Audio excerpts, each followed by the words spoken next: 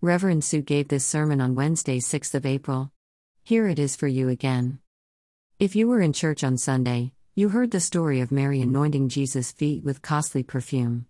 This story is about the same family but happened shortly before, and it's a story full of drama that also develops our understanding of the characters who feature in it.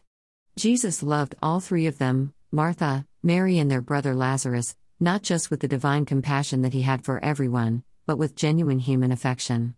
This story portrays him as the Son of God who can work the greatest act of all, bringing someone back to life.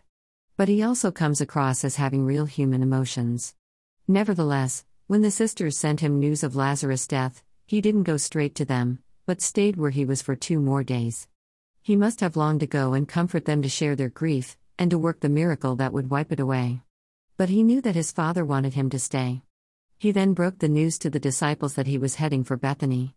The disciples realized that this would mean trouble. Bethany was only 2 miles from Jerusalem, and Jesus was not going to avoid notice in the city, the center of power of the Jewish authorities that wanted him dead.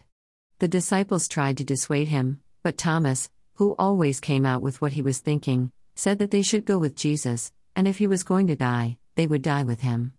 A brave statement of love and loyalty, even if we know that fear would get the better of them eventually.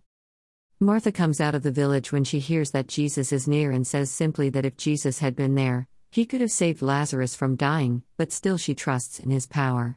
Jesus tells her that Lazarus will rise again, and that everyone who believes in him will live, that death is not the final word. Martha agrees that Lazarus will be part of the resurrection on the last day. She is able, even in her grief, to see beyond the present to the life to come.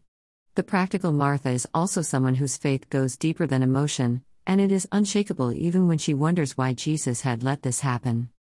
Now Jesus sends for Mary, so that he can talk to her before he gets to Bethany, which is crowded with mourners.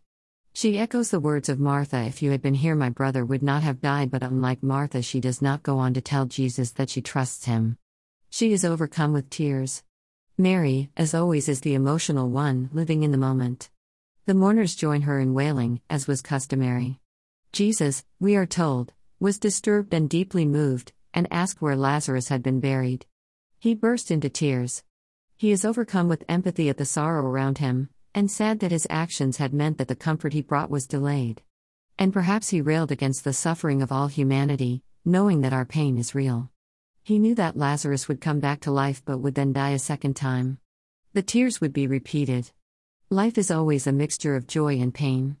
And Jesus, whose love for others was pure and unselfish, felt their distress with a depth that no one else could. Some of the mourners nod in approval at this expression of sadness, others echo the words of the sisters, "He could have prevented the death."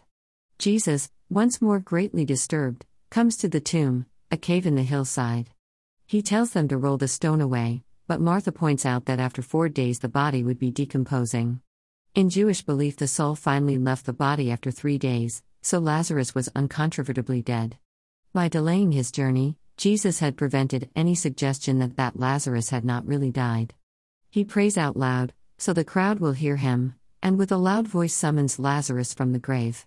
The dead man comes out, trailing the strips of cloth he had been wrapped in. Jesus tells the mourners to unbind him and let him go. And many of the people there who had witnessed the scene started to believe in Jesus. Who do you identify with in the story? The brave and faithful Thomas? Martha, the one whose mind is engaged even in the depths of grief, and whose faith carries her through. Mary, who is overcome by emotion, great sadness, and as we saw on Sunday, great love. A mourner who cries to God, asking where he is in all this, or one who takes comfort in the tears Jesus sheds in sympathy with our pain.